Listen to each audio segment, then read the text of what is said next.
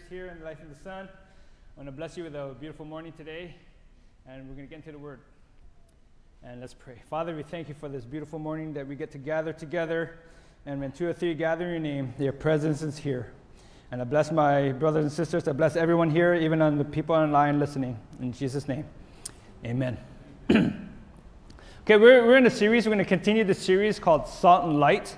And at the end of this series, we will be able to have the biblical understanding of how the cross and resurrection of Christ are at the center of God's plan to bring wholeness and restoration to the world, enabling the church to be agents of his plan and renewal.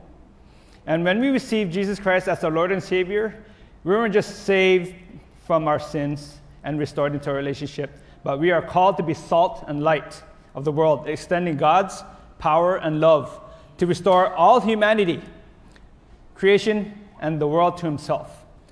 So we're going to read in Matthew 5:13, and this is where the title comes from, Salt and Light. So Jesus talks about salt and light. So let's read Matthew 5:13. And it says there, you are, the word there is right there already. Jesus is defining of who you are. It's not saying who you may be or who you might be. It's saying who you are. And that's, you are the salt of the earth. But what good is salt if it has lost its flavor? Can you make it salty again? Will it be thrown out and trampled underfoot as worthless? You are, there it is again, you are. You are the light of the world, like a city on the hilltop that cannot be hidden. No one lights a lamp and then puts it under a basket. Instead, a lamp is placed on a stand where it gives light to everyone in the house. In the same way, let your good deeds shine out for all to see, so that everyone will praise your Heavenly Father. So Jesus tells us who we are. We are the salt. We are the light. And let's unpack what's that scripture saying. Salt imparts influence. So that's us. We should be imparting influence everywhere in the world. Light attracts to safety. When people come to us, they ought to be safe. We ought to be a safe people. Open up so people can come to us and pour out their hearts and give them healings and what they need. So it's a city on a hill. The city on the hill, it attracts, but it doesn't do good to anyone if they don't go to that city. So the city on the hill actually invites. It's an invitation. What is an invitation to? Invitation for safety, refuge, nourishment, and shelter. It's an invitation. So we ought to be inviting people to us because who lives in us, and that's Jesus. It's an invitation. So the Lord defines us in these terms. He's actually describing the nature of Christ and how it is to affect the world around us. So we ought to be affecting everyone, everywhere we go. So the nature of salt, it needs to be sprinkled evenly over the food. When you don't sprinkle salt on food, when you don't flavor it with salt, you know what it is. It's bland. Doesn't have any good taste. So it's not complicated. Jesus said, you're the salt of the earth. If the salt has lost its flavor, it's good for nothing. What does it need to do? What do you need to do with it? Toss it to the side so it will be trampled on. So salt adds flavor. Salt actually enhances the food that we eat. But we would never do this though. Not this. I need a drink. So we won't do this with a salt shaker. We won't, unscrew the top, pour all the salt contents on your plate, on the side of the plate. We won't do that, would we? Okay. But I want to ask you: do we do that as a church? Do we do that as a church? Does this statement sound true about us? Do we make sure that we just huddle together and stay together because we don't trust the true nature of God, that the righteousness of God in us, to allow ourselves to be sprinkled throughout society? Are we afraid of being contaminated from the society so that we're here in the side of the plate instead of being spread out all over? Yet the influence that we were supposed to bring, we are supposed to contribute it to society. And we actually have the life. We have the answer to life's problems. And we are able to destroy the works of the enemy. So why did Jesus say we ought to be the city on the hill? So that we can light up the whole world. And why do we put lights on the ceiling? And why not on the ground? So when we put the lights on the ceiling, it lights up the whole room. I don't know the social statistics is on Guam, but if you go outside and you can see there's a growing number of homelessness. The suicide rate is increasing. Violence in the home has increased. Crime rate has increased.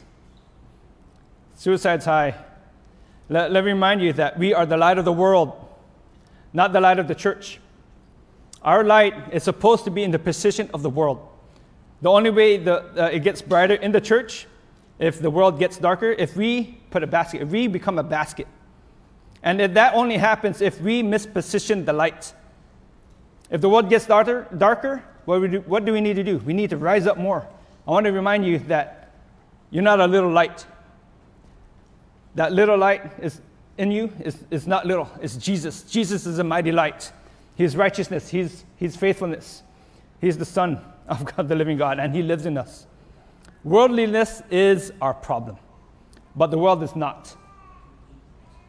Actually, a real enemy is not people, but principalities. I believe transforming the people's heart and mind will help solve the problems of our island. Transforming the heart, transforming the mind, that's the key to defeat the works of the enemy. And we actually have the solution. We have the key to solve all those problems. And that is Jesus. And He lives in us. We are the ones that should be the one that's influencing our island and our culture. I believe we cannot let ungodly teachings or influence, those godly influences, to influence our nation and our island. And debating, fighting people, saying who's right, who's wrong, that's not the solution. You know what is? Leading people to Jesus. Loving on them the way that Jesus will, and teaching them so that their hearts and their minds will be transformed. And there's a lot of problems in our island, in the world, what we face. And I want to let you know that our battle is not against people, but it's against principalities. And we could read that in Ephesians 6:12. Because if you don't know, there's a massive war that wants to shape the mindset of a people. And this spirit that's working wants to be the cultural architect of this world. And it says there in Ephesians, "For we do not wrestle against flesh and blood, but against principalities, against powers, against rulers of the darkness of this age, against spiritual hosts of wickedness in the heavenly places." I did a word study there about the word principality. Principality means origin. So you can read it like this: our struggle isn't against flesh and blood, but against origin. So the spirit of origin, this principality, he really wants to change the world, and he's really hard at work at it. The spirit of origin will say things like, are you really in the image of God, or are you an evolutionized ape? The problem is with evolution, it takes you out of being a son of God or a daughter of God and makes you a smart ape. You know why? Because origin doesn't want you to believe that that God is your father. And here's another one. Is that really a child? Or is it a fetus? It looks like a baby.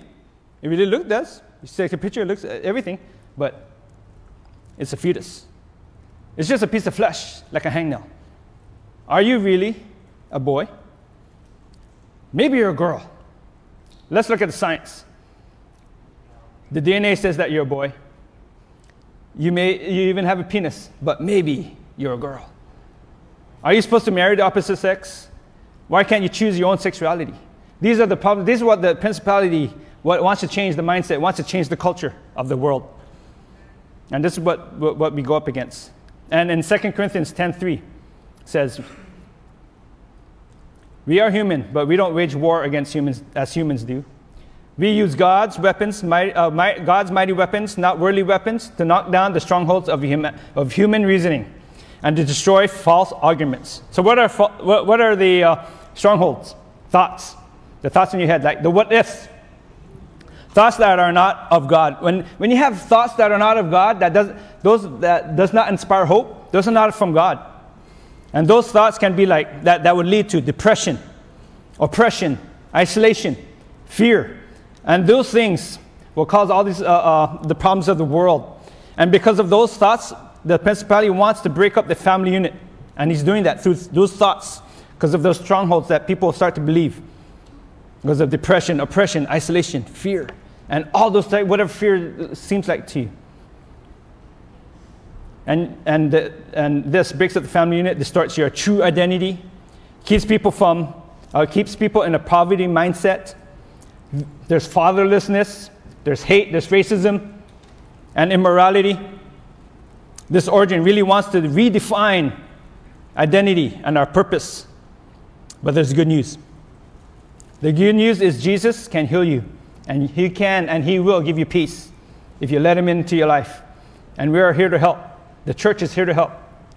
And we are the salt and light, and that's what we want to bring. And that's our identity, and that's our assignment, to be the salt and light.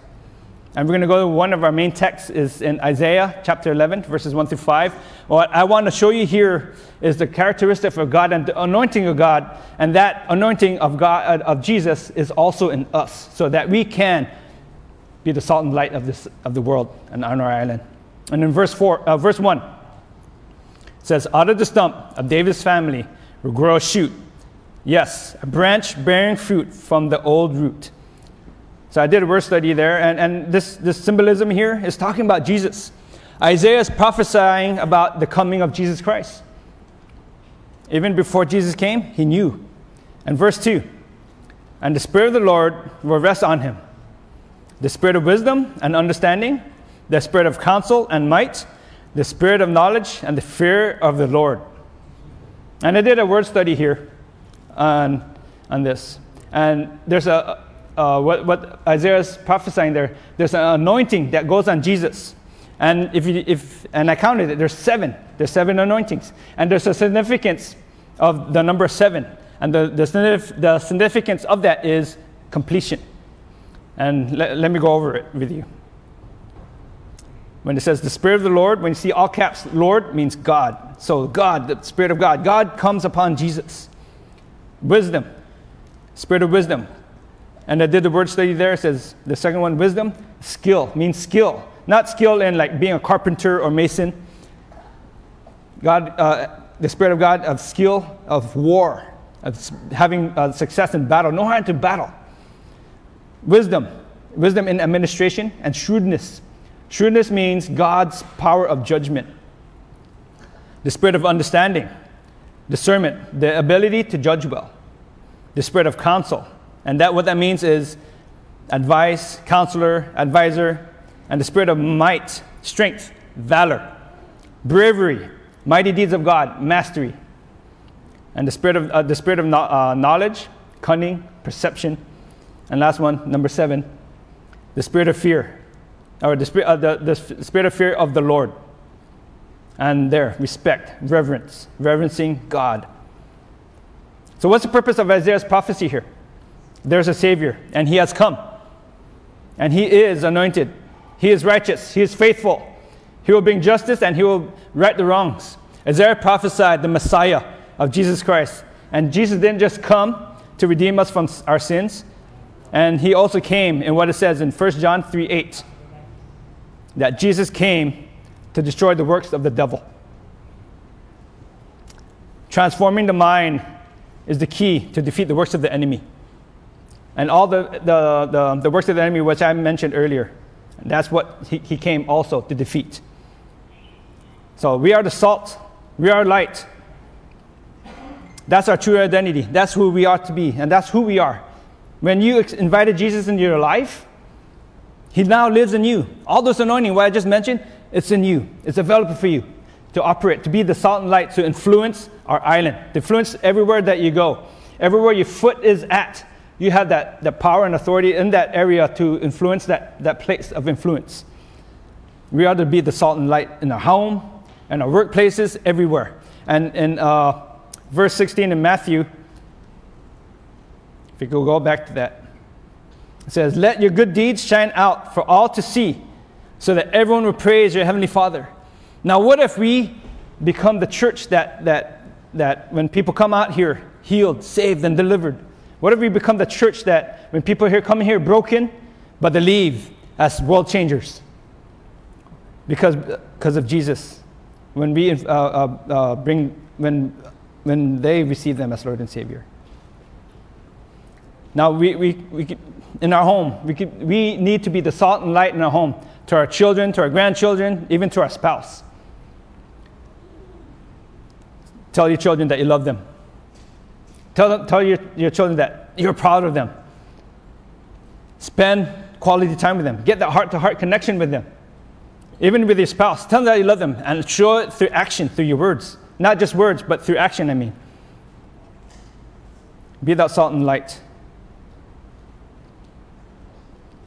When we invited Jesus, He now lives in us. The anointing is in us. So in Scripture, it says, as Jesus is, so are we. Christ in us, the hope of glory. It is no longer I that lives, but Christ who lives in me. So let's stand up for what's right and stand up for what's godly. So those ungodly influences will not come into our home, into in our workplaces, and anywhere that we're at. So I pray that we be led by the Holy Spirit, and not by guilt or shame, but motivated by love to be the salt and light in our place where we live, where we're at. Not so that people can love us, but to love others. And not to earn God's love either. Now, how do we fight? By being loved and be the salt. Know who you are, know whose you are, and be like Jesus. Now, we're going to be closing real soon, and I want to pray a blessing over each and every one of us to be that salt and light in our community, in everywhere that we are, so that the good deeds that what we do glorify God. Not to glorify life in the Son, not to glorify ourselves, but for God to be glorified. And if you can place your hand in your heart, and I'll just pray for each and every one of us. We thank you, God, for your mighty word that you said, and what you have declared over us, that we are the salt and light. God, that we are the city on the hill, that we bring light to everywhere that we go, and that where darkness is, it flees because of you, because you're mighty light. And I pray your blessings on each and every one of us that's here, and even people that are listening online, that we will be the salt and light upon everywhere that we are, that we bring love and compassion, and that we put all the depression and the hate and what the world is throwing at us, that we will be the salt and that it will be gone because of who you are. And I pray that blessings of Holy Spirit to be upon us, and that we'll live out of who we are, and that Christ in us, the hope of glory. In Jesus' name, amen. And there's another group of people that I would like to pray for. Now, if this is, if you haven't experienced God, and if you would like to experience Him today, and you have that unction in your heart, or if you feel that pitter patter in your heart, that you want to know Him, or in your mind that you want to know who Jesus is, and you want to have a transformed life, I'd like to invite you to invite you into His life right now. And the process is, to know that you're a sinner, and that you want to get rid of sin and be transformed and have a renewed life. And I would like to pray with you. And if you would raise your hand, and I'll pray with you right now. Okay. Father, I just pray your blessings. I just pray your blessings upon each and every one of us as we go out throughout the week, that we will continue to be the salt and light of this world. Amen. Now, if you would like to have received prayer, if there anything that we would like to pray for you, and we have a lot of ministers here that would pray for you and would like to get to know you. And those of you who are first-time visitors, we'd like to meet you over there in the corner. And other than that, I want to bless you. Have a great week, and Jesus loves you, and happy Easter.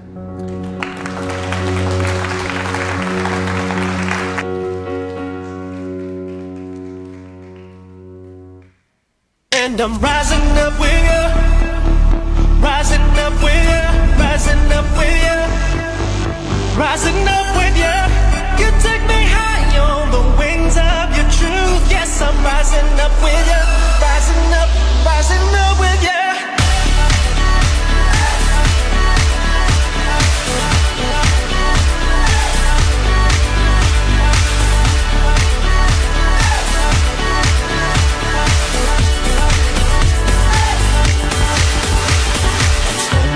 Your Majesty, you make my knees hit the ground, and at your feet cast my crown. Your grace grabs a hold of me. You pull me up from the dark. I'm looking down above the stars. I've got no reservations as you take me higher. My life is elevated.